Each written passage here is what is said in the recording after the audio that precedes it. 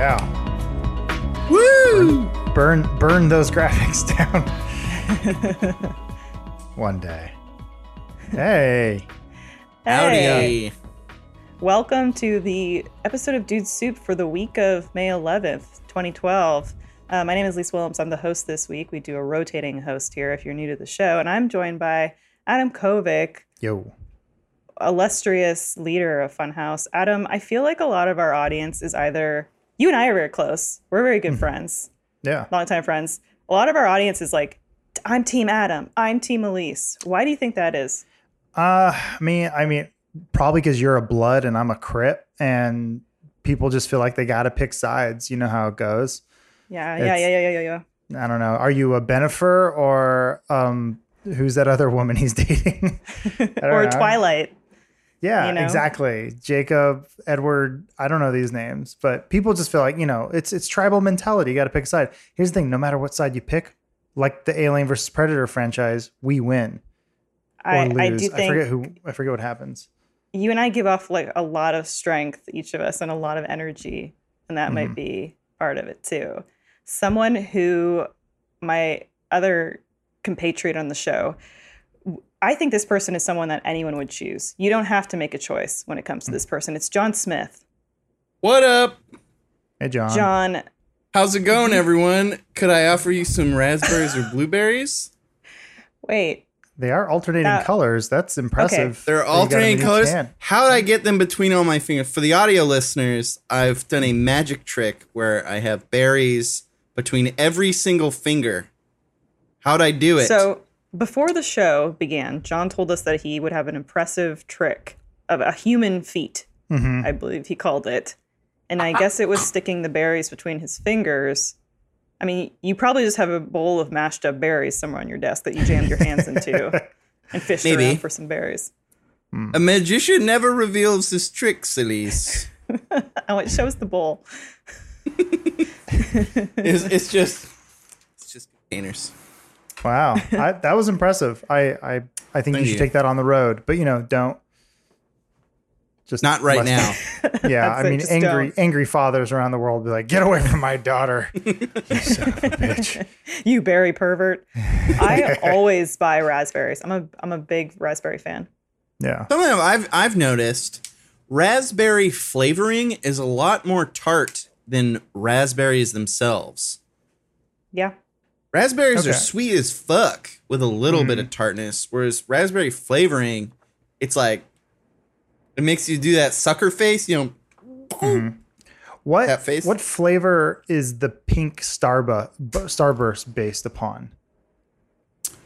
Diamonds or something. I don't know, because it's like, to me, it's the best tasting one, and for me, that's what pink tastes like. Yeah. I hear that. There are some flavors that don't taste like a correlating food. They taste like a color. They're the personification of that color. I love me some blue. Unicorn.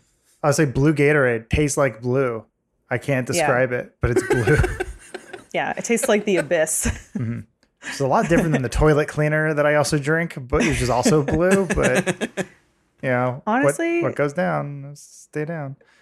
Toilet cleaner smells good. I agree with that. A little too good. Yeah. Well, we're doing the house cleaning around here, and I got the one with the tube that has a little hook, so you go underneath the toilet and you wrap it around. This is breathtaking dialogue that we're having here today. Sorry, I was just excited because I cleaned toilets before recording this illustrious podcast. That's what I do. I like huffing toilet cleaner. It makes you feel happy, and it kind of burns your nose. Sorry, that was a joke. No one do that. I was making a joke. It's good. I laughed. It's a good joke. Bleach will set you free. Usually it doesn't get close enough to my nose for me to really have that experience with it.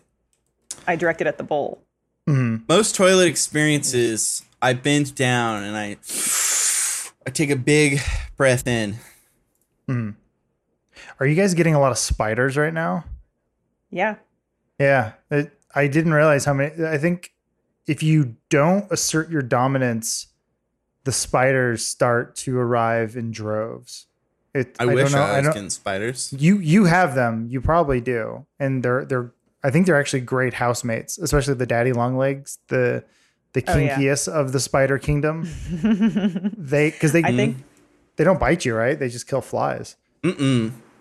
I think if John turned around, he's like, I don't have any spiders, and then he turns around and there's a giant spider on his back, like Garfield. I was gonna say it's the final shot from the movie Enemy, or there's just a giant. I don't want to spoil. Sorry.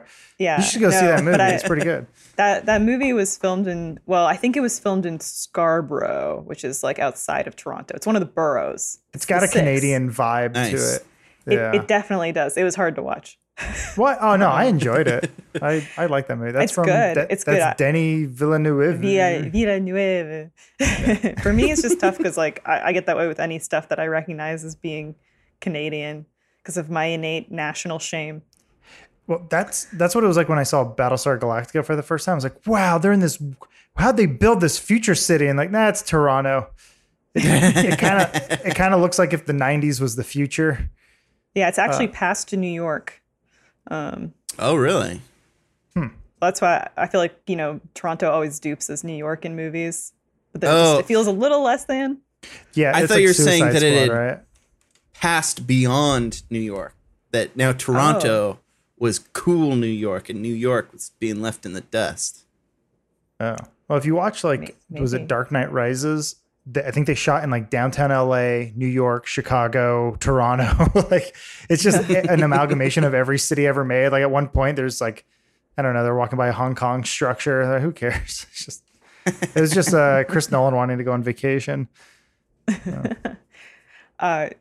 People may not know this, but for this podcast, it's not always willy-nilly fly on the seat of our pants. Usually whoever's producing for that week, a couple days before, we'll choose the cast for the episode, and that can be a little bit dicey because if there's news breaking, you want to make sure that you have a cast that can speak to that topical relevant news. I really lucked out today because I had in advance asked Adam and John to do the podcast, and then of course today Jeff Keighley kicked off his Summer Game Fest, or as I want to say, kick-flipped off his Summer Game Fest with a big unveiling of the Tony Hawk Pro Skater 1 and 2 remake. Not really. I think it's a remake. I think we call it a remake. It's not really a remaster. It's a newly built version of these two games. Don't call it a remake comeback. That's a quote. That's how Jeff opened the interview. With about that much quote. Excitement level. Yeah. Some background on this. Jeff Keighley, who you know from the Game Awards, Game Trailers, GTTV, he is doing a 4-month Summer Game Fest event where periodically over these 4 months, he's going to be dropping game releases, interviewing devs, celebrating games. And I think if you'll remember, prior to the COVID crisis, Jeff had backed out of E3. He was like, I'm not doing E3. He usually would host the gaming Coliseum. He's like, I'm not doing that this year. And so everyone was kind of like, what does Jeff have in store? And I would have really liked to have known what he did have in store, because I'm sure this is a pivot to some extent due to the circumstances. Yeah. But he's kind of, I think he's also sort of doing this fairly independently. Like he made a tweet, I believe, just saying that he's kind of like the editor, the producer, like he's sort of doing this all part and parcel himself, which is pretty cool. Oh, wow. And of course, like we could go through all the different developers, publishers that are doing their own events, even in Greg Miller, our friend at Kind of Funny, he's like hosting a big event that's going to be happening and stuff. So they're all turning to digital in this time. Yeah, but Microsoft just did their thing last week. Microsoft just did theirs. Sony has one. Yes, yeah. I think Sony has on this episode will come out the day Sony does. They just announced today, I think, that they're doing something Thursday. We're filming this on Tuesday the 12th. So Jeff is doing another Summer Game Fest thing tomorrow on Wednesday.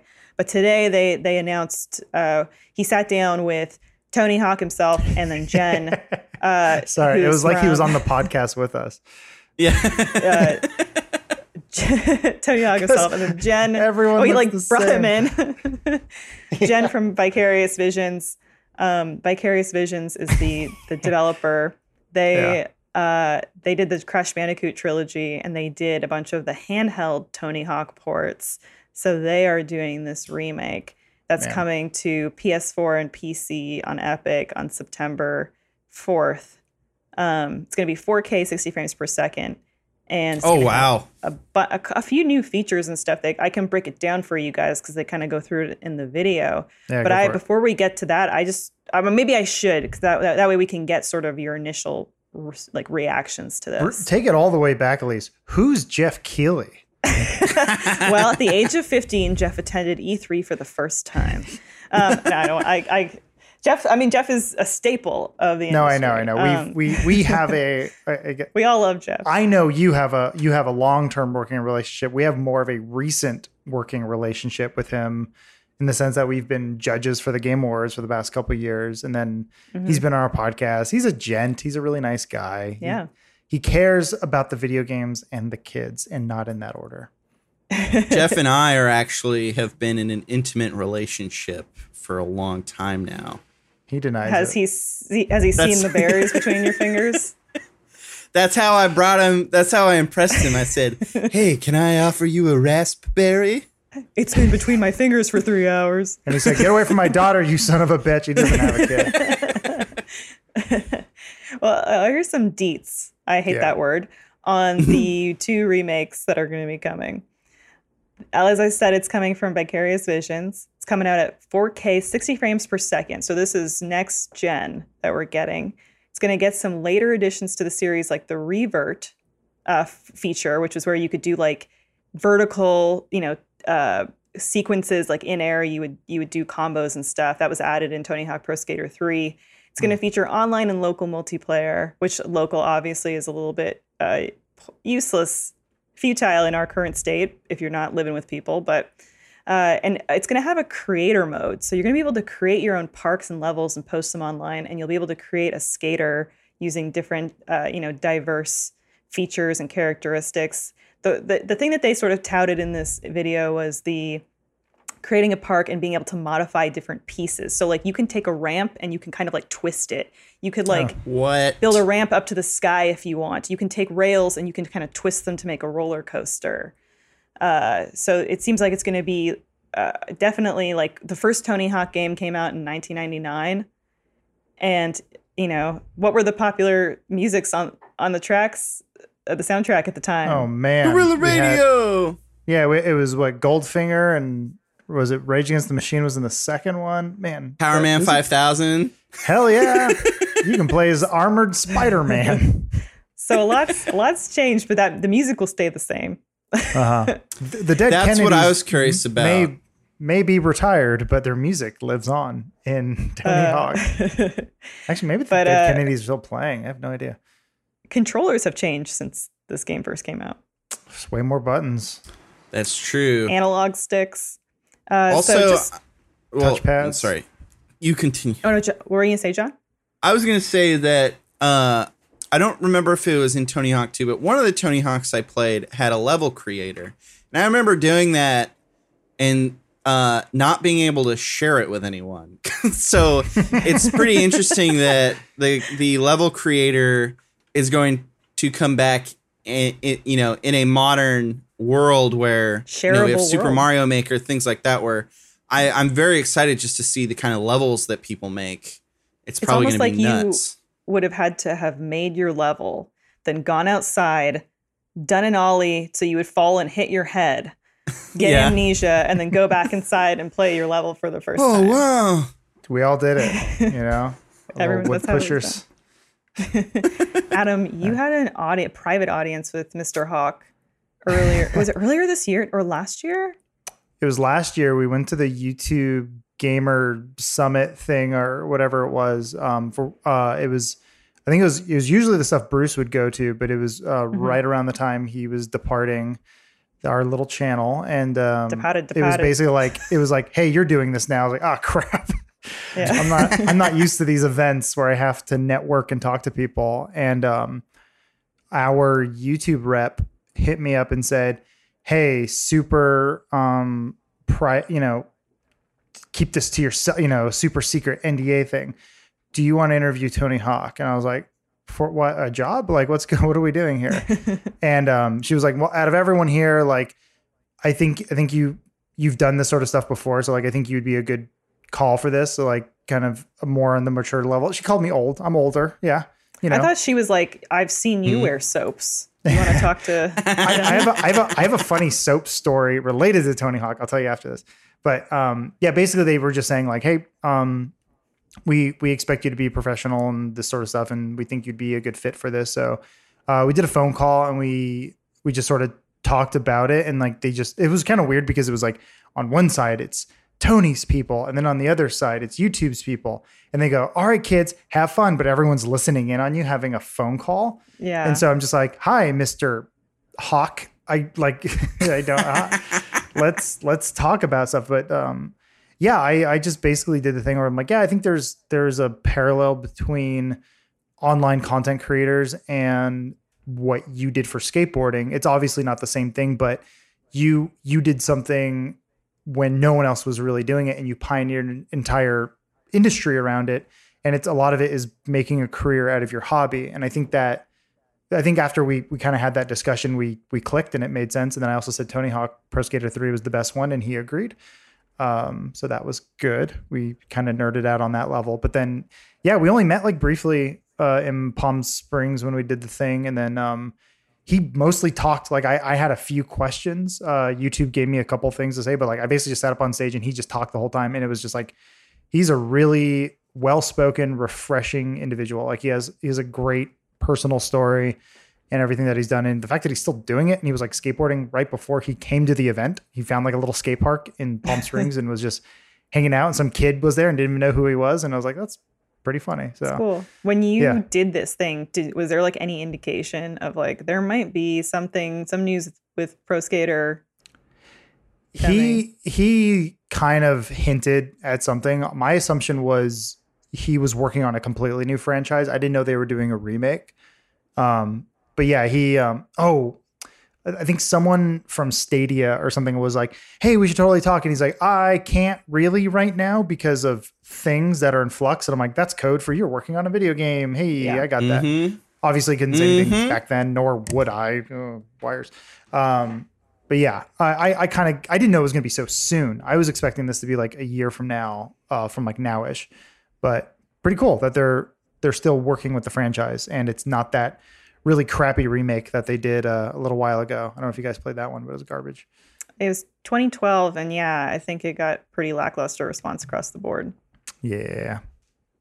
Something that I didn't know, because I grew up in it, was that before the success, I heard this is something they kind of cover in the documentary that came out recently. Well, I guess it's not out. It was made recently, and it just recently got publishing rights. Someone got them, and so it will be coming out soon. But it's a documentary about Tony Hawk and about the success of the video games. Skateboarding was like kind of a fringe culture type thing, or I mean, it wasn't very popular until the Tony Hawk games blew up, and then because everyone in my generation at least owned a skateboard at some point. You're from Southern California, tried rating too. Skateboards. Yeah, in California. And Which so I feel like is a whole other thing too. Yeah, it's crazy to think that, I mean, video games, even back then, had such a large impact on society and culture, at least for kids, in like a big way, and changed probably a lot of people. Even though they're, in their 30s now, are still skating because of Tony Hawk. It might be a geographical thing, or it might be because I was from a very uncool part of town. But I, as a 34-year-old now, I look back on my childhood, and I really didn't know many kids that had skateboards. Really? Maybe maybe it was a California thing. I mean, cool. It was Canada, so everyone had 5 pairs of skates, like inline skates or ice skates and stuff. But I feel like kids always skateboarded when I was growing up, but it wasn't until like Tony Hawk came out when I was in like middle school, high school, when it started to like really blow up. And that was around the time, like it was this perfect storm of the skate culture and the acceptance of skateboarding had become hit an all-time high. Like I said, listening to Tony Hawk talk about it from his perspective, and doing this stuff back in the 70s and 80s when he was like made fun of for doing it and was just called like horrific names. And just stuck with it, and then like got to a point where he got to like skateboard at the White House, and like that's a pretty awesome story. But it is weird to think that a long time ago it wasn't cool to skateboard, and now it's the coolest thing you can do next to doing drugs. Random anecdote: Tony Hawk is from San Diego, where I'm from, and I guess this guy from my church had kids that were into skating, and he was like a carpenter. And so he built a half pipe in his backyard for his kids. And this is back when Tony Hawk was like really young. And Tony Hawk would come over to his house and like skate on his little half pipe. But he was like 13 or something. I learned that. This guy when I helped Tony Hawk practice skating, essentially? Yeah, that guy, Mr. Hayden, is responsible for Tony Hawk's career. He should be on this podcast, not you, John. Well, we're going to talk more about our expectations for these remakes, but first, a word from our sponsor, Honey. Let's talk saving money for a second. You know that Honey is the free online shopping tool that automatically finds the best promo codes and applies them to your cart. And you know how great it feels to save, but how does it feel to save with Honey? Saving with Honey feels like buying a ton of turnips in Animal Crossing at 80 bells per, and then selling them at 5 times that for a profit. And I know you know what I mean, because I know you're in it too. Shopping with Honey has helped me feel less guilty about spending, since I save money on the things that I buy for myself. Things that I don't need, but are just kind of treats like clothes and shoes. I feel relieved to know that if I'm going to spend, at least I'm getting a deal doing it, which is really nice and results in a lot more treat myself days for your old pal, Wheezy. You may not know this, but Honey supports over 30,000 stores online, including Macy's, Target, Sephora, Best Buy, and more. I shop at all of those, and they're adding more stores every day. Using Honey feels pretty great. You can think of it as a little daily victory, something special for you. Plus, it's free to use and installs in just a few seconds. No joke. You can get Honey for free at joinhoney.com/dude. That's joinhoney.com/dude. And save with me. Thank you, Honey. And we're back. Where's your hype meter at with this? Like, are you guys, is this day one purchase for you guys? I think, it's going to be a fun, nostalgic, I'm curious to see what it's going to look like months from now when people make some really crazy skate ramps and stuff. I've never been crazy good at Tony Hawk. I've enjoyed it passively. And I think the series peaked for me at 3. And then it's hard to keep up with the yearly releases, but it's been a while since I played Tony Hawk games, so I'm stoked. The last one that kind of is etched in my memory is Tony Hawk Ride, where it came with the sensory board, which was kind of, that was a misstep. That was a weird E3 where right before that, I always remember this. They showed the product demo for the Kinect, which was at the time called Project Natal, and in it, they show a kid bring a skateboard into the living room and he scans it. And then he's like skateboarding in the living room. And then right after that, Tony Hawk walks out with a stupid fucking toy skateboard and goes, "This is the future." And it's like, but you just said it's not. You're going to, that 12-year-old model said you can just scan it. I don't get it. And then, that thing was dangerous. Yeah. I'm very excited for it. But also, probably every year or so, I bought a while back. I bought a USB N64 controller, and I'll just boot up, old games that I owned. And Tony Hawk Pro Skater 2 specifically is something that I've revisited many, many times and just blasted through. So I'm very excited for this remake because I can actually play it at 60 frames and not in like a 320 by 240 resolution. Yeah, you're like, come on, slam a jamma, and it's just the slowest thing in the world. Knowing like how your own feelings toward it then, which is pretty much like a nostalgia buy for you. Do you, John, feel like this is going to be an entry point for a whole new generation of gamers? Maybe because of the creative mode. Yeah. I'm curious if another, depending on how big it is, because also back then there weren't as many video games. And so when something like this came out, especially this was one of the first games of its kind, I feel like, or at least one of the first ones that really did it right, it blew up. Whereas now, even though it's going to be a nostalgia thing, there's so many games, like the whole Skate series, like, people have kind of credited as like one of the best skate games.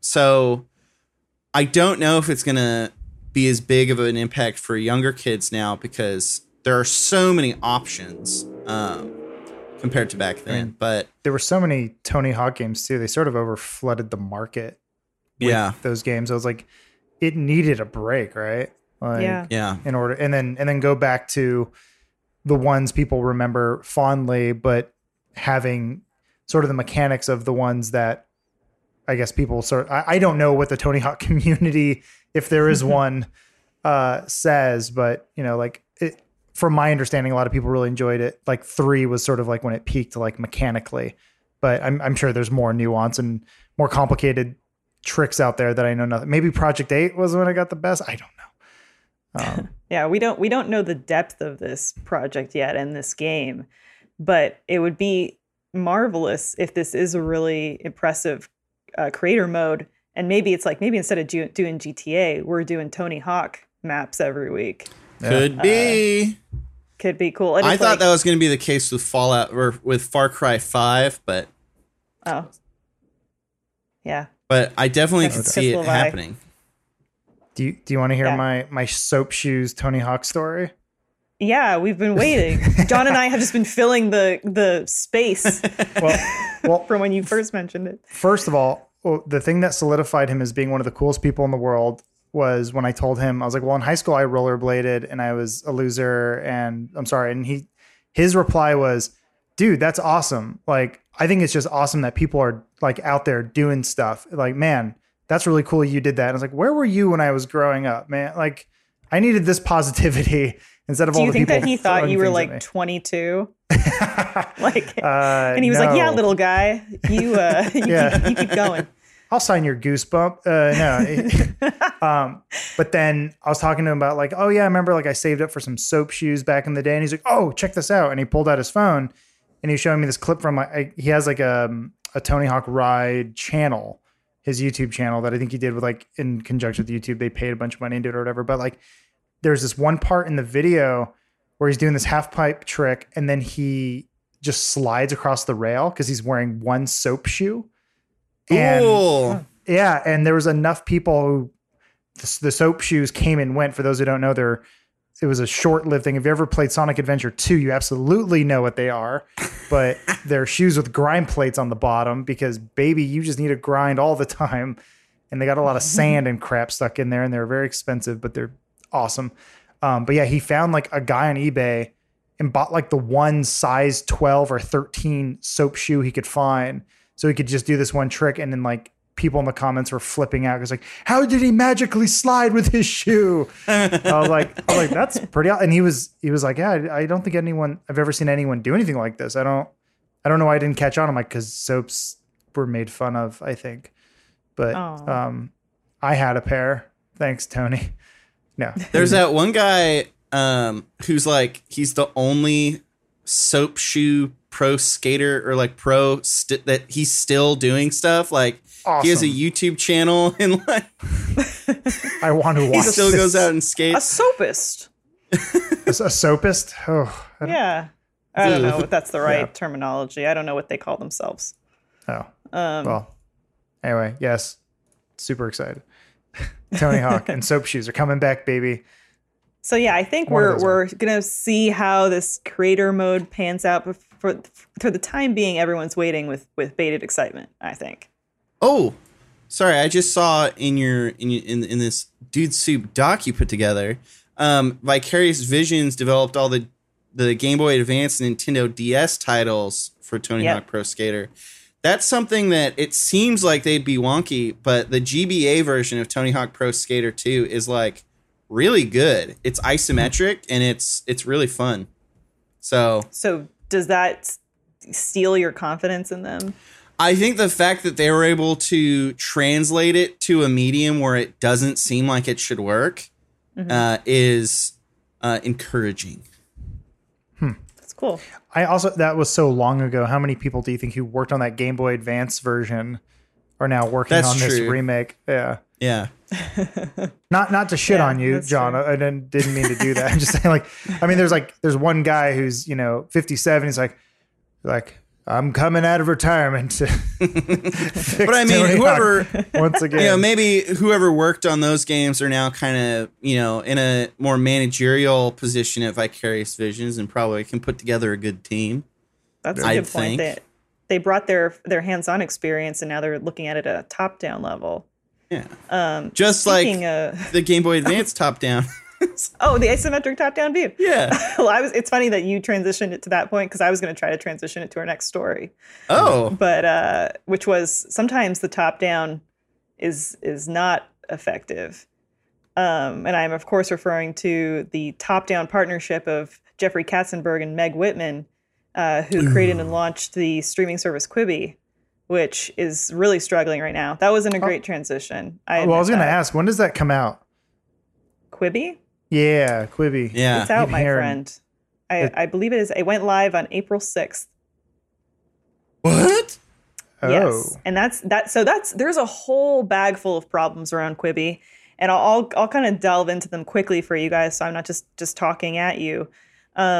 Because I also really didn't. Quibi is one of those words, we use it now as a punchline, right? And it's sort of like floating around in the zeitgeist of this Quibi thing, this platform that we've heard about, that it's going to be revolutionary, but no one's I know is using it, and I'm not.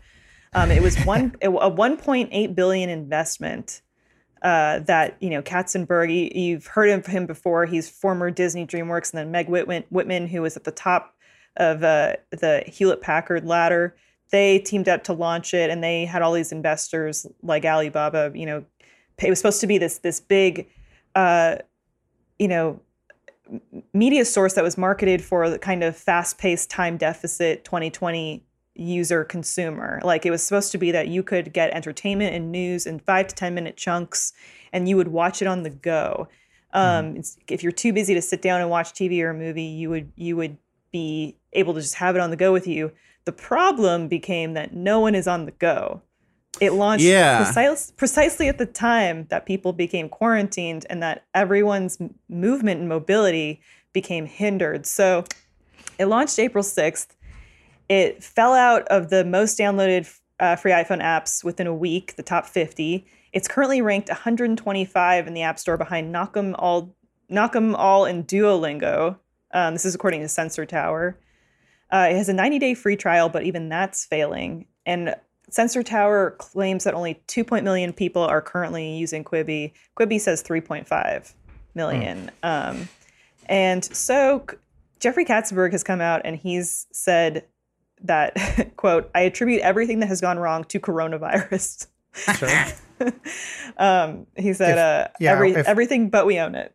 If the pandemic didn't happen, what do you think he would have blamed in that timeline?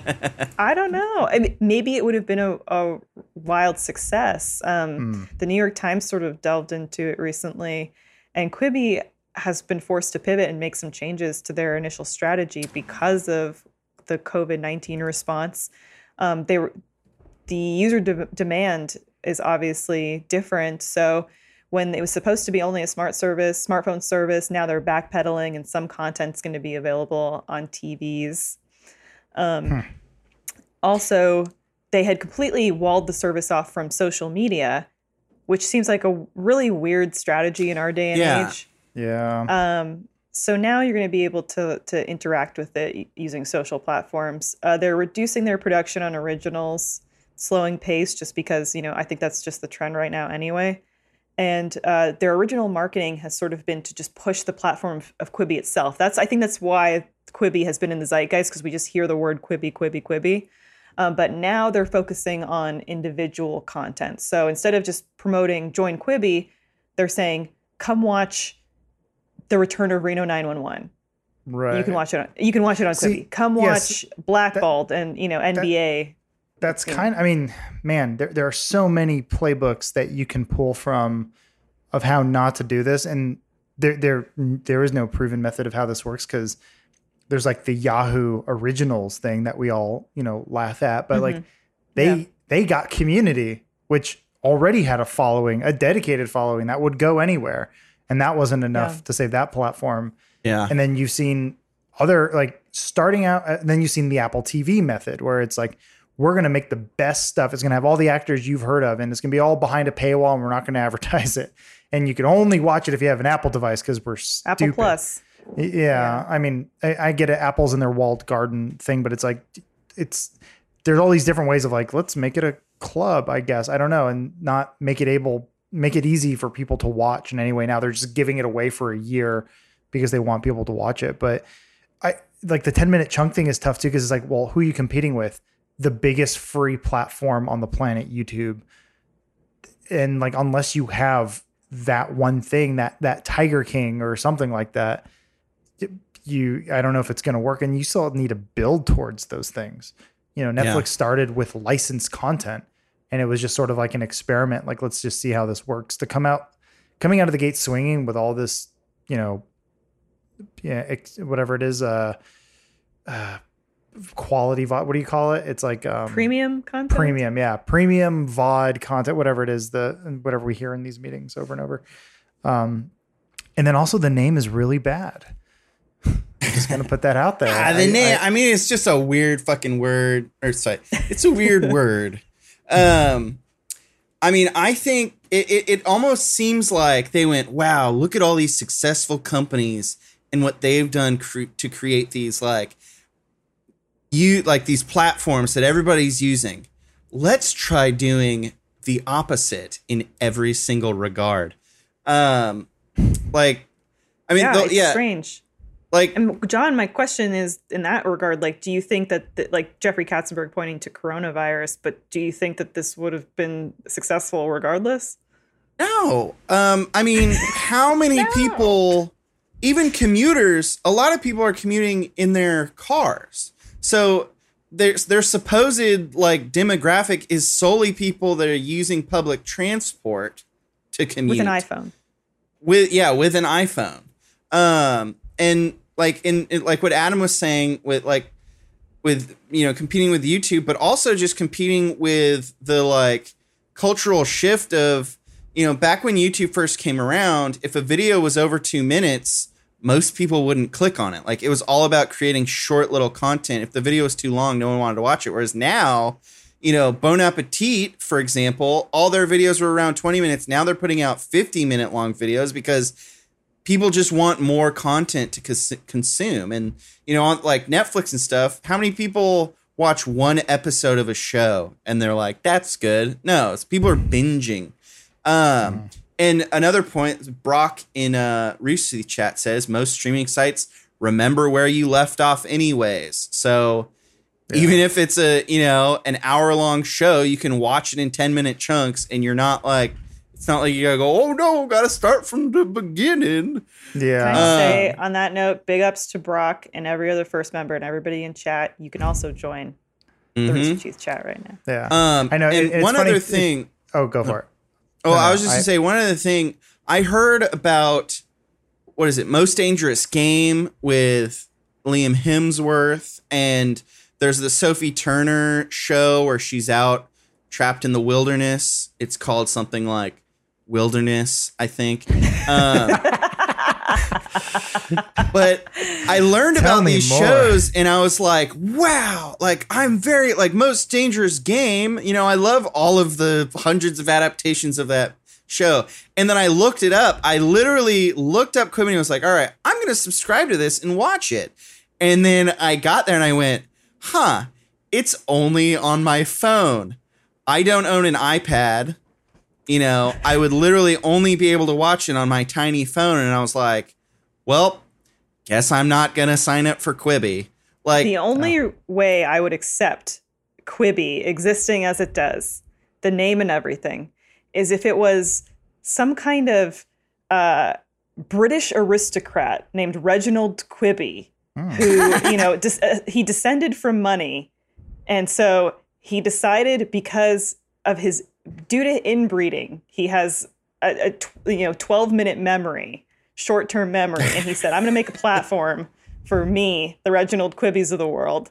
And this is what he meant. He said, "Oh, I say it's going to be Quibi." You know, then Quibi I would be like, vlogs. "Okay." It's like him trying out new Shetland ponies for the week. I'd watch that. Yeah, I would. If that was Quibi, I'd be like, "All right, Reginald." Yeah, it always feels like it's the same story when you see these sort of things, and it's like, it's Jeffrey Katzenberg, the guy who screamed at all those animators until they kicked him out, and he tried to take a dead man's job because he can't read a fucking room. He's a psychopath. He's the guy who made Shrek. You're like, okay, these are all good things, I guess. Meanwhile, Disney Plus and HBO Max, I know we're part of the, in a very small way, we're connected to this sort of stuff, but those, in my opinion, are the only ways you can even go up against the juggernaut that is Netflix. Is you have to have a catalog that is A, good, and then B, nostalgic in some way, where you go, and where fast. can I get all? Yeah, well, I mean, like, man, Disney getting Simpsons is one of the smartest things, and that's probably why HBO Max is getting, I believe, South Park. It's like, you need that thing that you go, oh my God, I love it. I want to watch all of these. Like, we have Batman or we have Iron Man. Like, you need Quibi's your Seinfeld, like, your Friends, your Simpsons, your South Park. I mean, Hulu was doing that stuff a little while ago too, with and then Netflix with Friends, and then Seinfeld with Hulu. Like, but those things cost billions of dollars. And when Quibi's entire infrastructure was 1.5 billion, it's a huge number. But in the grand scheme of it, it's not enough for them to be a competitor in this market. And I know I just sound like I've been in too many of these meetings where you hear these things, and like, I don't know. I'm always, once again, this is coming from our weird world, because we're a very microscopic version of all this with RT First, but everything we do is personality based, and it's a lot smaller, but it's also a lot safer. It's like, there is a free version, and you can ideally watch it anywhere. And it's also, there's other ways of watching it, instead of like, no, John, you watch it on your phone or you watch it on your Apple TV Plus, and that's all the only way you can do. People were pointing out too, you can watch Apple TV on like an LG or a Samsung or something like that. But from my perspective as a consumer, I'm used to everything on Apple just only being on Apple. That goes for trying to watch their press conferences where they're like, I'm sorry, you're on a PC, you can't watch this. You're like, okay, I guess I'll do the VLC stream thing, you jerk asses. But it's just, they love their walled garden. Sorry, I don't mean to rip on it. I mean, like walled garden, for me, it was discovering that it's only on a phone, but at least I didn't know that they were like blocking it all out from social media too. That's just like, how do they think people are going to learn about this except through your paid advertisements that is everywhere? Like, you're so right, especially when you look at what are the biggest platforms right now. TikTok. Yeah. You know, how you could look at that and say, I'm going to lean away from that model is bizarre. Really? So, I mean, I guess, yes, coronavirus may be contributing to Quibi's struggling, but I would love to have seen the sliding doors version of this to know what really, the future of this platform would have been. Where that person goes like, I'm not going to go to the wet market today, and Quibi becomes the biggest platform of all time. Well, we've got more to talk about, but first, a word from our sponsor, Mint Mobile. And John, our Mint Mobile user in the office. That's me. Good one, Uncle Bob. Well, let me end this call and do an ad read now. That's right. I've got a Mint Mobile hat on. Why? Because when I got my first cell phone with one of the big wireless providers years ago, I hated my monthly bill since that time. But guess what? I discovered there's another option that could give me the premium service I'm used to at a fraction of the cost. That's right. I could cut my wireless bill down to $15 a month and save hundreds of dollars a year by switching to Mint Mobile. Check my hat. Unless you're an audio listener, I'm telling you, I have a hat on. For anyone out there who's looking to save without sacrificing service, switching to Mint Mobile is a no-brainer. How are they saving all this money? Well, guess what? They're online only. They don't have any brick and mortars, any retail stores. So they're not paying rent, and they're passing that savings on to you, okay? Now, you've heard this before. I've been talking up Mint Mobile for a while now. I have been using it, and guess what? No change in service.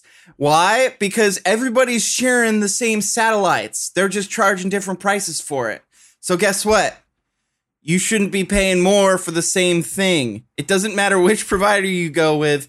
It's going to be about the same. So go with Mint Mobile for just $15 a month. All right. And guess what? You know, you say, okay, John, and you sign up for it and you're not satisfied. You're not 100% satisfied. Mint Mobile has you covered with their 7-day money-back guarantee. That's right. To get your new wireless plan for just $15 a month and get the plan shipped to your door for free, go to mintmobile.com/dude. That's mintmobile.com/DUDE, dude. All right? Cut your wireless bill down to $15 a month at mintmobile.com/dude. Oh, hey, Uncle Bob. Yeah, the ad read went great. Wow, what an incredible ad read that was. I agree. Yeah. Where did you think of that? Just, it just flows naturally or what? I felt like I heard a don, and then I looked out, and the words just came to me. And by that, I mean, Elise sent me copy over Slack. Oh, okay. But also, I put a little bit of my heart in there myself because I am a Mint Mobile user. This isn't an ad read anymore. Let's move on. This next section isn't an ad read either. It might seem like that because, full disclosure, Adam and I are connected to this project. Yeah, but our work is done. We've severed ties. We gain nothing from speaking more or less about this. This is purely enthusiast media at this point. Yeah, we're talking as fans here. Today, on Tuesday, May 12th, Ilphonics CCO Jared Garrettson announced new Predator Hunting Grounds content coming May 26th. As I said, full disclosure, Adam and I provide voices in the game next to our co-star, Arnold Schwarzenegger. That's right. We finally did it. We're finally, I'm finally doing something that isn't standing in line behind someone who met Arnold Schwarzenegger once. It's great. Behind someone that drop kicked Arnold Schwarzenegger. Oh, that kid was a jerk. That guy, the dickhead. Man, I was so pissed watching that. The best part is he doesn't 70. Move. He gets kicked and he's more of like, are you okay? Have you seen this video, John? No. What are you talking about? Random asshole. You drop kicked him? No. Some young kid in another country, I believe. I'm not sure where. It doesn't matter. But Arnold's at like a fundraising event, and some kid just runs up and jump kicks him in the back. And the human tree that he is unshaken. Like a breeze might as well have flown by. But the dude's 60 something. He's in his 70s, right? 70. Oh my God. Yeah. Isn't he? I don't. Oh, wow. Just like terrible. But on a more positive note, Arnold's back, and he's in the new Predator game, voicing Dutch. There's going to be like a free update where you can listen to different voice tapes that tell you like the story that has been, he's been in from then and now. There's also DLC that you can buy where you play as Dutch and you get like a cool rifle and knife and stuff. It's just blowing my mind that we're going to like play this and listen and to hang ourselves out with him and like just chat on the phone and be like, how's it going? What's it like to have Chris Elise, Pratt watch my back. That's my Arnold. I don't know if it was clear. That was good. That was a good Arnold. This is pretty cool. Yeah, no, it's rad. I mean, I think we sort of knew this was coming for a while, or at least it was like the hope was that it was going to happen. And so like, I'm glad that, because like we were doing voice work for this stuff early on. They told me it was temp. Didn't know I was going to be in the final game. It was these really nice game developers poked their head outside and said, "You there, boy, what day is it?" And I had my little crutch. And they said, "Talk into this can and we'll give you $55." And I said, "You got it. Let's do that." That's cool. Very cool. Neat. It's pretty neat. I still haven't played it. I want to check it out. it is very fun. It's like we have to say disclosure because Adam and I are in it, but we're not getting paid for this. Nope. We don't have to talk about it. It benefits us, and no point to talk about it now. Because clearly you heard the performances. It's not like this is a career boost or anything. But I mean, the game itself is pretty damn fun. And It's fun. Yeah. I've been following the online criticisms, and it is sort of weird because I'm like, I have to take myself out of it in a weird way because I'm like, I wasn't involved with the development, but I know those guys, and I know, like Jordan and Garrettson and Chuck and those guys who are like, I've met some of the concept artists, name and dropping, the sound guy, and like, no, I mean Jordan, our old friend from the Creatures, Jordan from the Creatures. Yeah. Like these are people who I've known for a long time, so I'm like, I'm rooting for them, and I'm like, I want you to do well, and I know there are people who are critical of the game, and I know they're still working on it, but they are an indie team. It's a small group in Seattle. So I'm like, I have fun with it. I've been enjoying it. James sort of described it perfectly where it's like, when you get in, it's like, it's a 5 to 10 minute game. You're in and out. And like, that's about all the time I have these days to play games. So I'm like, stuff like that and Runeterra are kind of nice when it's like, you can just jump in and out. And when there's no like barrier to entry of, you can pick it up 3 months from now, and even if you're not leveled up a ton, you're not going to feel like you can't play it with your friends that have been playing it a bit more. Kind of Funny is like way into it. Which we should talk about it on here. We're doing a like week long kind of Funhouse crossover where we're doing like content across both of our channels, which is pretty exciting. Yeah. We've already. I just realized. Oh, we shot a couple things already. And at least you put out your Family Feud. What's that? We shot Family Feud. That's right. Feud. It's just called Feud. Feud. Yeah, legally.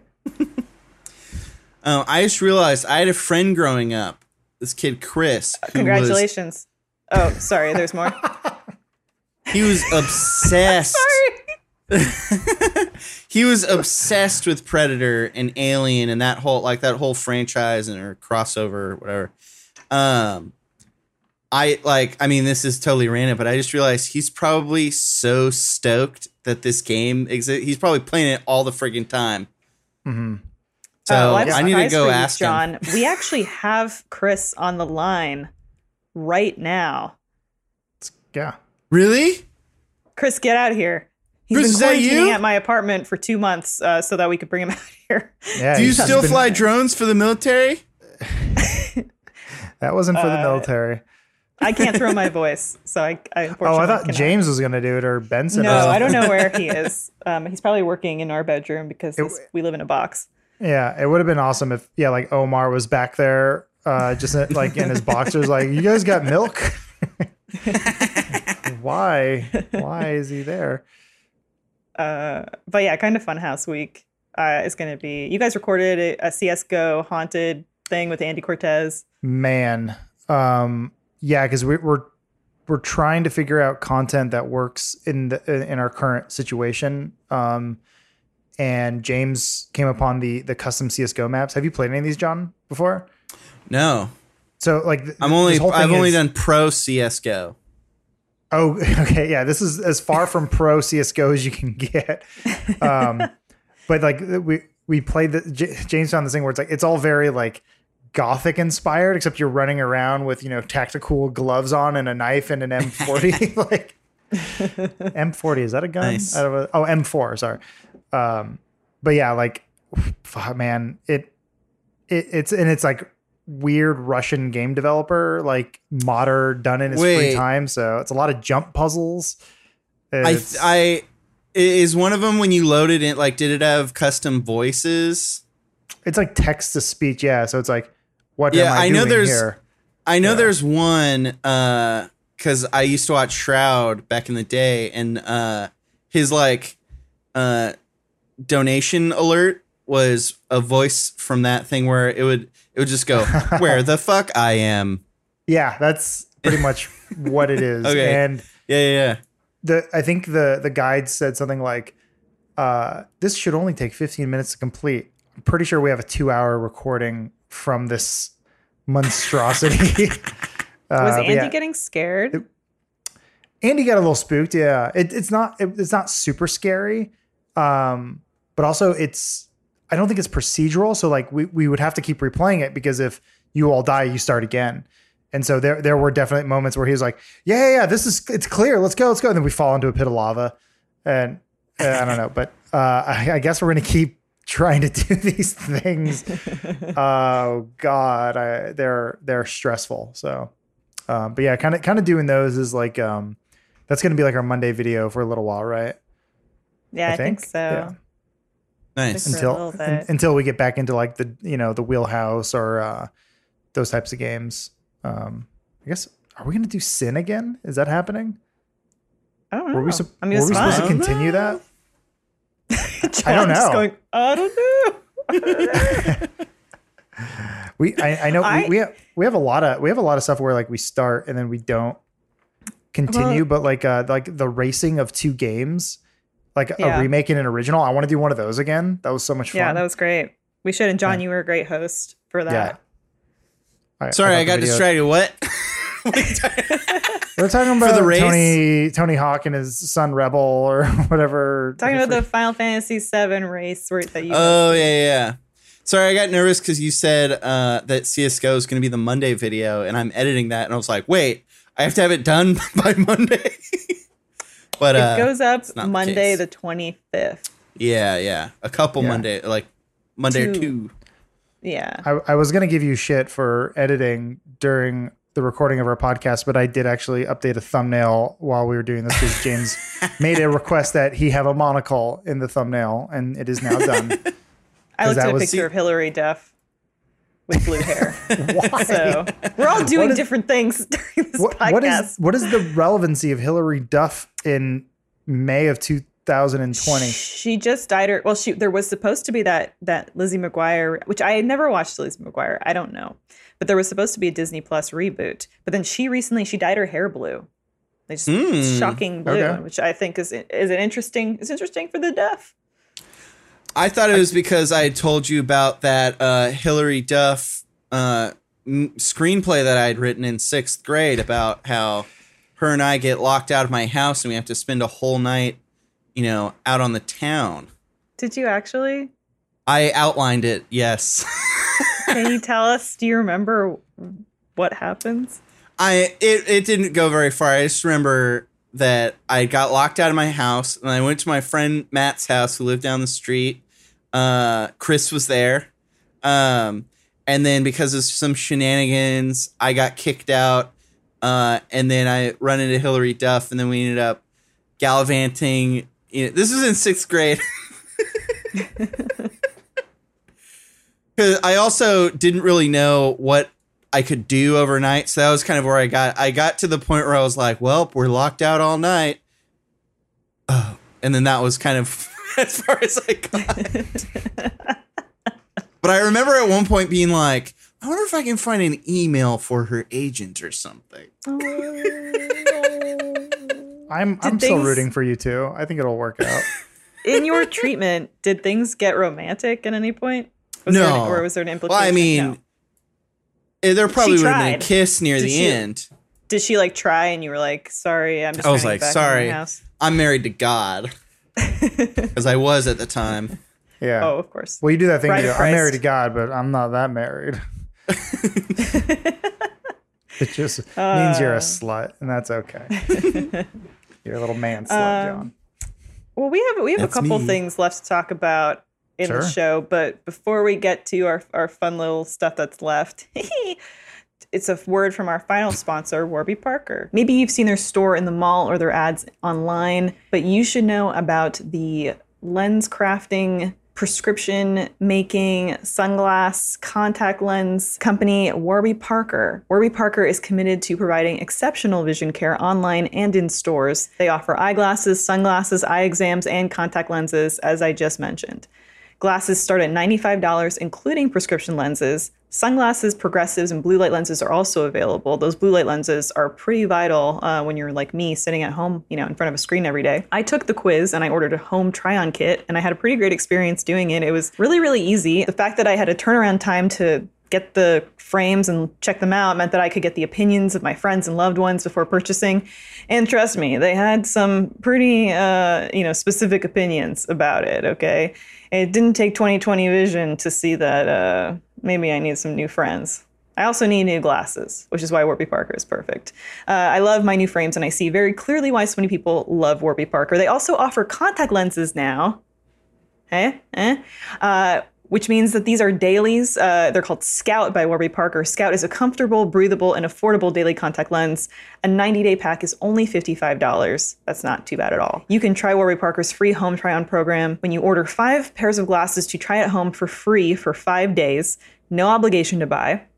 It ships free and includes a prepaid return shipping label, so no work involved there. You can try 5 pairs of glasses at home for free if you go to warbyparker.com/dudesoup. Check out my eyes. These are Warby Parker eyes. And we're coming back to the show. Thank you, Warby Parker, for giving me eyeglasses and contact lenses and making sure I see. That's been a sensitive spot for me throughout COVID-19, throughout this quarantine. So I want to make sure that, because James, he always says that his thing with the apocalypse is that if something did happen where the world kind of like disintegrated, shut down, and he couldn't get contact lenses or eyewear, that's when he would be like, I'm out. And since then, he's like burned it in my brain, like, oh, I need to be able to make sure I can always have visibility. So that was something he brought up that I had never thought about. And I'm not sure I've never seen it in like an apocalyptic type media or that's like a plot point or something. So yeah, like Harry Potter might break his glasses, on the first day of school, but they have wizard magic. If only they had a spell that could fix it. And everything I guess else. Lord of the Flies, Piggy's glasses. Are they remaking that? Are they? I think they're doing another Lord of the Flies. Is it just like all the kids? It's a female version of Lord of the Flies.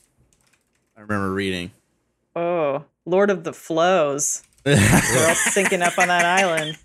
Jesus, I wouldn't want to trust. Okay, since I've been one, I can say this. I wouldn't want to be a 13-year-old girl on an island with a bunch of other 13-year-old girls that are all getting our periods for the first time.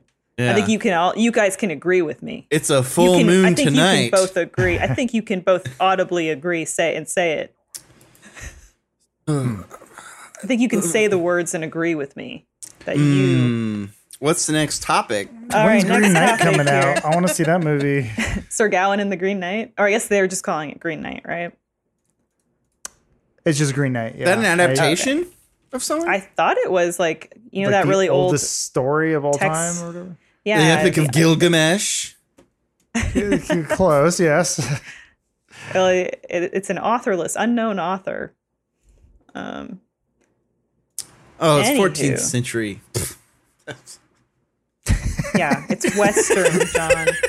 Western. Wags his finger, like some kind of ancient story hipster. One like quick final story that I picked up on May 5th, Twitter support posted, "When things get heated, you may say things you don't mean. To let you rethink a reply, we're running a limited experiment on iOS with a prompt that gives you the option to revise your reply before you publish it if it uses language that could be harmful." Oh. Now, Twitter already has a hateful conduct policy in place that's supposed to prohibit individuals, using slurs or content that dehumanizes or degrades or harms others, categories of people or individuals, or that tries to dehumanize people based on religion, age, disability, etc. The weird thing about this is it's still not an edit function on Twitter. It's just you'll have like a little prompt pop up that says, "Are you sure you want to call someone a cunt?" or like whatever. And it'll also be interesting to see like what Twitter identifies as, like how good that bot is at It should just put you in a closed system. So like it should allow you to post it, but it doesn't go anywhere. It's like Creed when they gave him his blog and it was just a Word. It was just a Word document. It's a text document. Yeah. So like it sends it and it's like you say your thing and it gets thousands of retweets and all this stuff. But then the next day so like when you're drunk and angry or whatever, when you sent that stuff, it just sort of puts you in a black box. Yeah, but then There the next wasn't- morning, there's- yeah, Well, there was Go a ahead, game sorry. that did that where if you were like cheating or being an asshole or whatever, it would just put you in a server with all the cheating assholes. Oh yeah, But it wouldn't tell something you. recently, wasn't it? Like COD or Apex Legends, like something they've newer. done it. They've done it with Yeah. fighting games as well. But yeah, it's like if you're gonna pee in the sandbox, we're just gonna put you in the piss covered Piss on sandbox each with everyone other. else. Yeah. So go play in there. Yeah, I still think it's a little lame. Well, I mean, is this gonna have you cut down on your racial hatred, or like, is it gonna increase it? What do you think? Agree that you wouldn't want to be on that island. Say it. Say it with the women, with the girls, I want to be the dead pilot. I just from the movie. prepubescent girl. Or I wanted to just drop a rock on my head. The pilot symbolizes Christ. Or wait, no, is Piggy Christ? I don't remember. I think the Isn't the pig was pilot Christ. Christ? Because he's like, his arms are outstretched or whatever.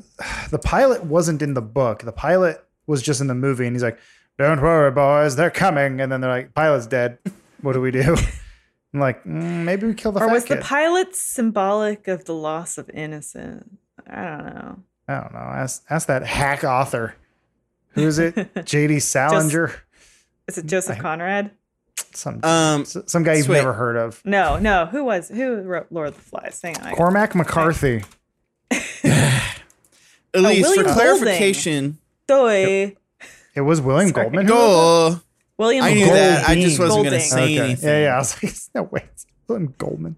William Elise, for Golding. clarification, this Twitter thing they're doing isn't going to censor it to the people that the hateful messages are being sent to. It's just going to like ask the people sending the dehumanizing, degrading messages if they're sure that they want to send them. Because I'm fairly certain if they're writing them, Yeah, it's just it's like, like maybe I should rethink my life. yes, it should. I wish that it was like, I wish it was sassy. I wish it was like, sugar, you want to rethink that statement? Like something like that, It should be if you post something like that, it just sends you to like a page for like getting like anger management or something. Yeah. Yeah. It sucks. It's like we can't have nice things in any regard. I think it's just an example of how kind of Twitter for a long time doesn't really, I mean, not that they don't know what to do, but they maybe don't have much recourse to like prevent this, like everyone just shitting on each other on their platform. And I mean, that's something that in a number of social media, they've done studies that like the more people scroll social media, the more extreme their views get, the more biased they get, the more entrenched they get into their own views, the less open-minded they are. It's kind of just a universal product of social media that people become kind of shittier. It's like, it's a bummer because, we all use social media and there's a lot of great stuff on it, but, it also seems to have some negative effects on people's mental well-being. Yeah, in some I ways. 100% agree with you. Do you agree with me? About the previous thing you said, About maybe. the thing you said about the thing. Hey, real quick. I'm doing this real quick for Omar, the clap thing or whatever. The stream went down. So Nicholas is asking me if we were recording. Was anyone recording? I'm recording. I'm recording my individual camera and my Same. audio. John, Right. are you? Yep. Oh, okay. Excellent. Okay. Whew. Oh, I didn't see. Where is he asking that in Discord? He asked me. He says we're back. Okay. Whew. Well, good. okay. I'm glad we were all. Man, recording that. I was so poignant just then. You were on top of I it. mean, it'll still be in the show, in the final Oh. show. You were. Oh, I mean, you're absolutely right. No. Yeah, we didn't lose it. I'm just saying. I think because, he was asking me if something. He was asking if we're recording. Pretend that it never happened. So, Lord of the Flies. Tell me more about this. What is this? A book? Well, it's been about 16 years. No, more since I've read it. 8, Yeah. 19.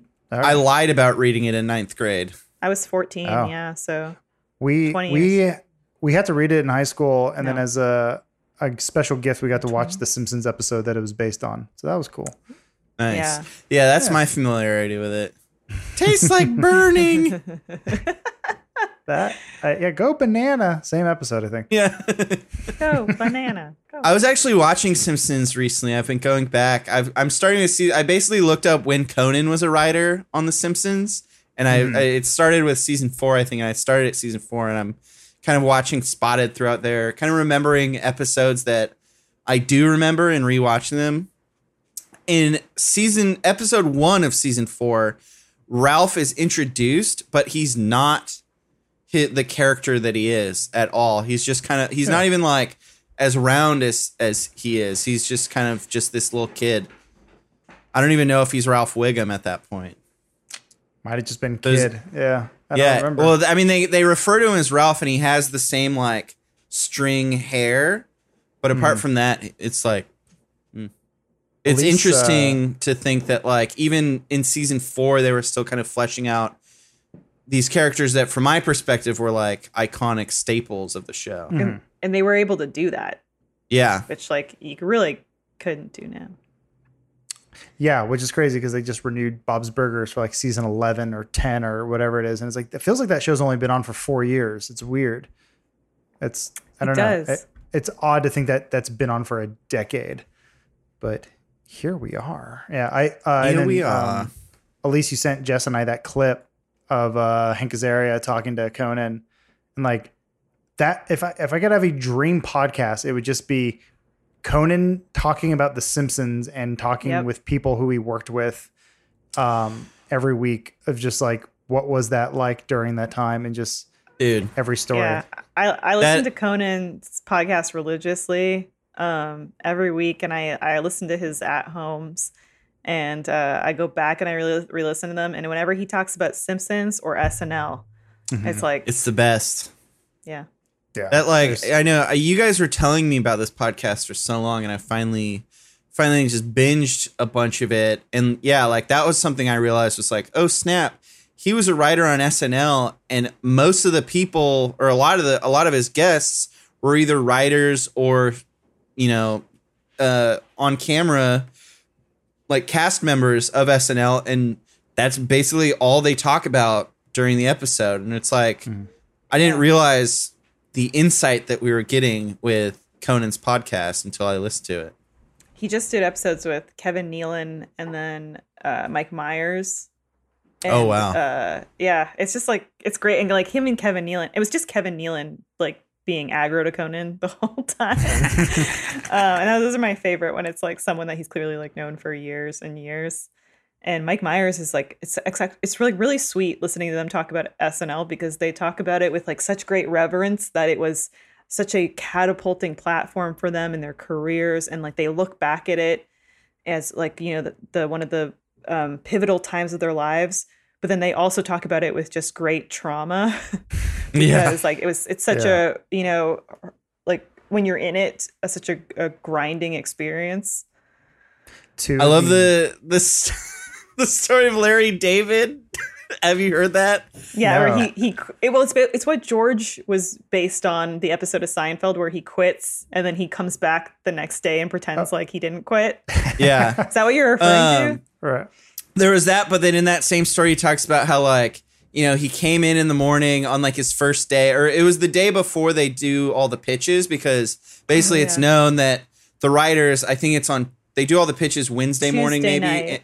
And on Tuesday night, everyone stays up all night working on everything. And then on Wednesday morning, they pitch it. And like Tuesday at like 6 or 7 or whatever, Larry's like packing up to leave. And he's like, he goes to leave, and what is his name? Lauren Michaels. Yeah, Lauren Michaels is like, oh, so you're leaving. He's like, that's not really how we do it here.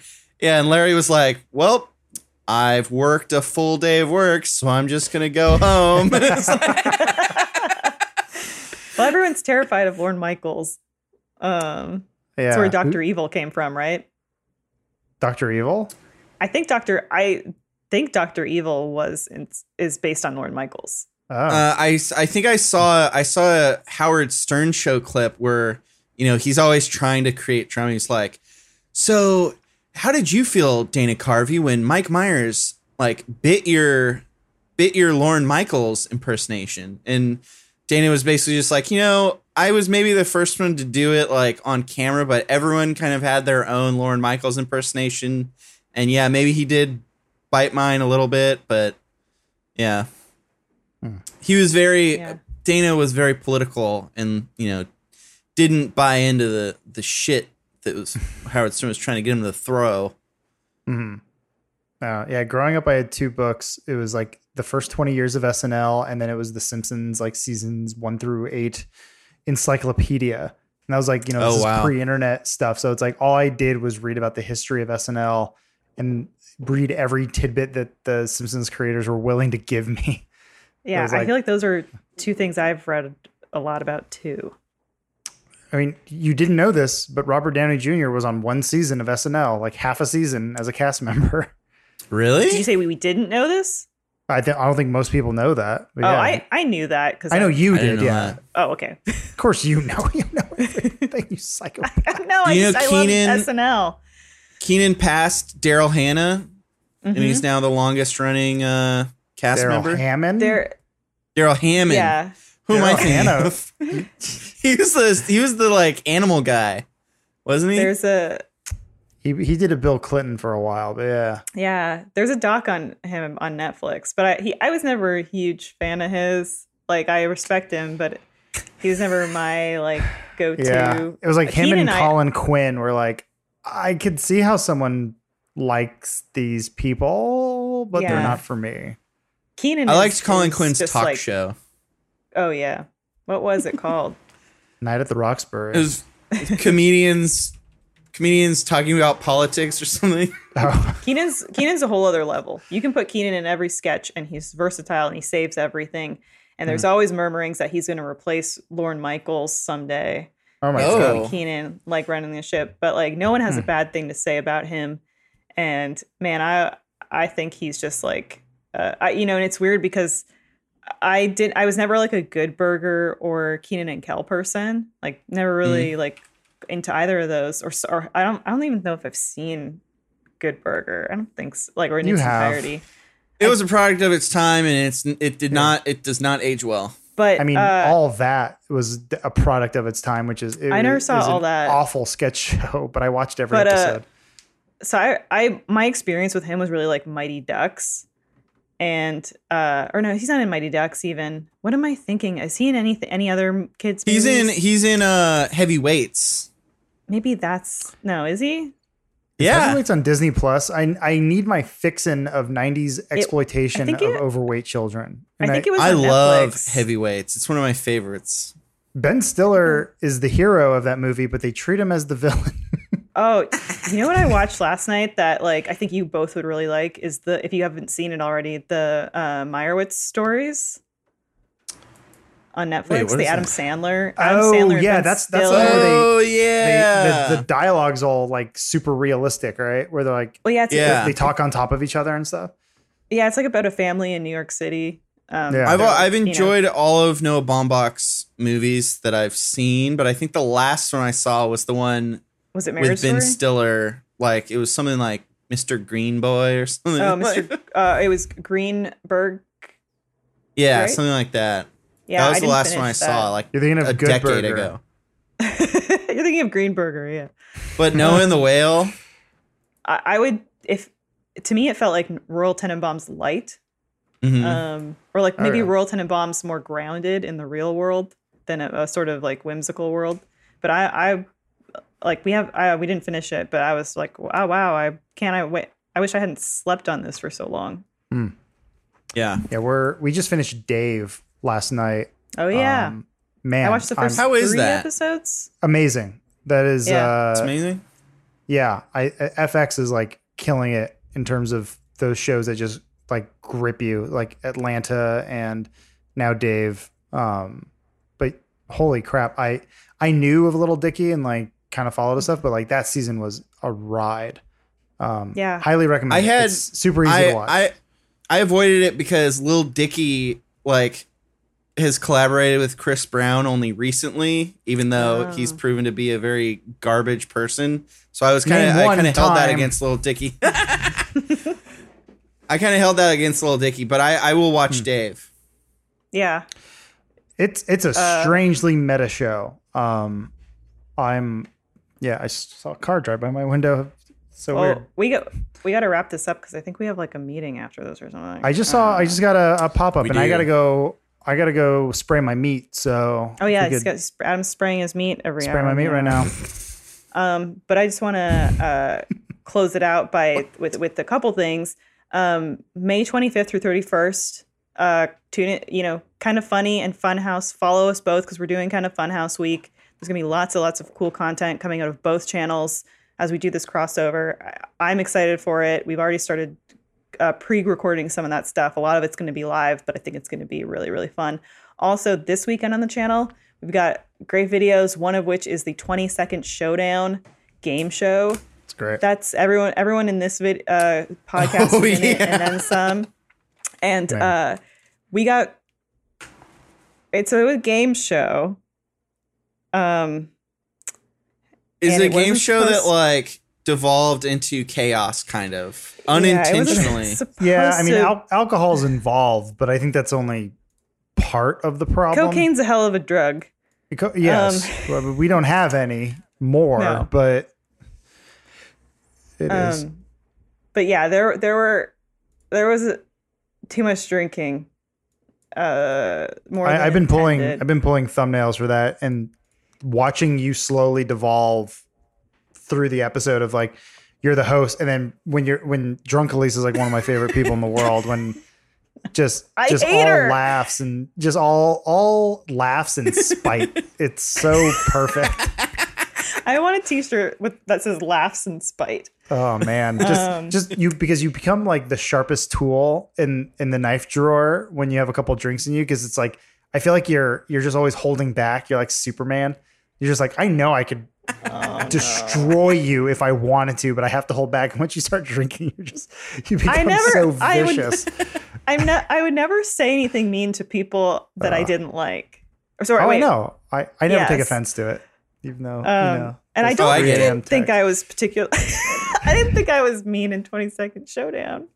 You're fine. It's just visually watching you, just all the faces and all the like laughing and just like I'm excited for people to see that episode.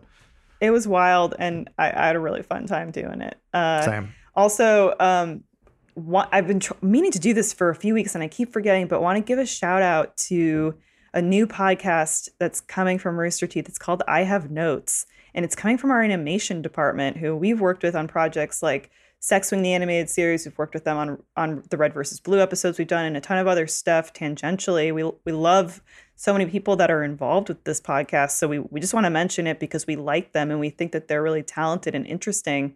But it's a bunch of these people who have worked professionally in the animation industry, and they're discussing just all things animation, entertainment, and their creative process. And I'm sure that's going to be pretty funny and entertaining too. It releases on Thursdays for first members, and then on Friday on YouTube, and then other audio networks in between there. That sounds very interesting. Yeah, it's I Have Notes, and we like everyone involved. So if you're looking for something else to fill your time right now, check it out. And Adam and John, thank you so much for a really fun dude soup.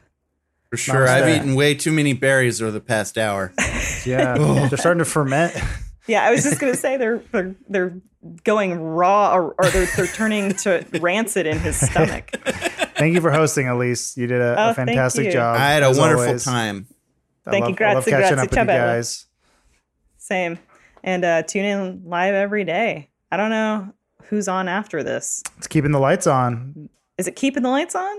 That's what it says on the website that I'm looking at. It says live in 5 minutes. Hurry up, mofos. Why would it say that? Are you kidding me? That's a big, man, that's a big show to open for. Whew. It's better when you don't know what you're doing. Yeah, stick around. Say hi to Jack and Jeff for me. Yeah. Do it yourself. Stay in chat. Oh, we got to go to the meeting. Yeah, we got a meeting. Jack and Jeff. All right. Well, thanks, everybody. Thanks for watching. And thank you, Nick. Bye, everyone. Thank you, Nick.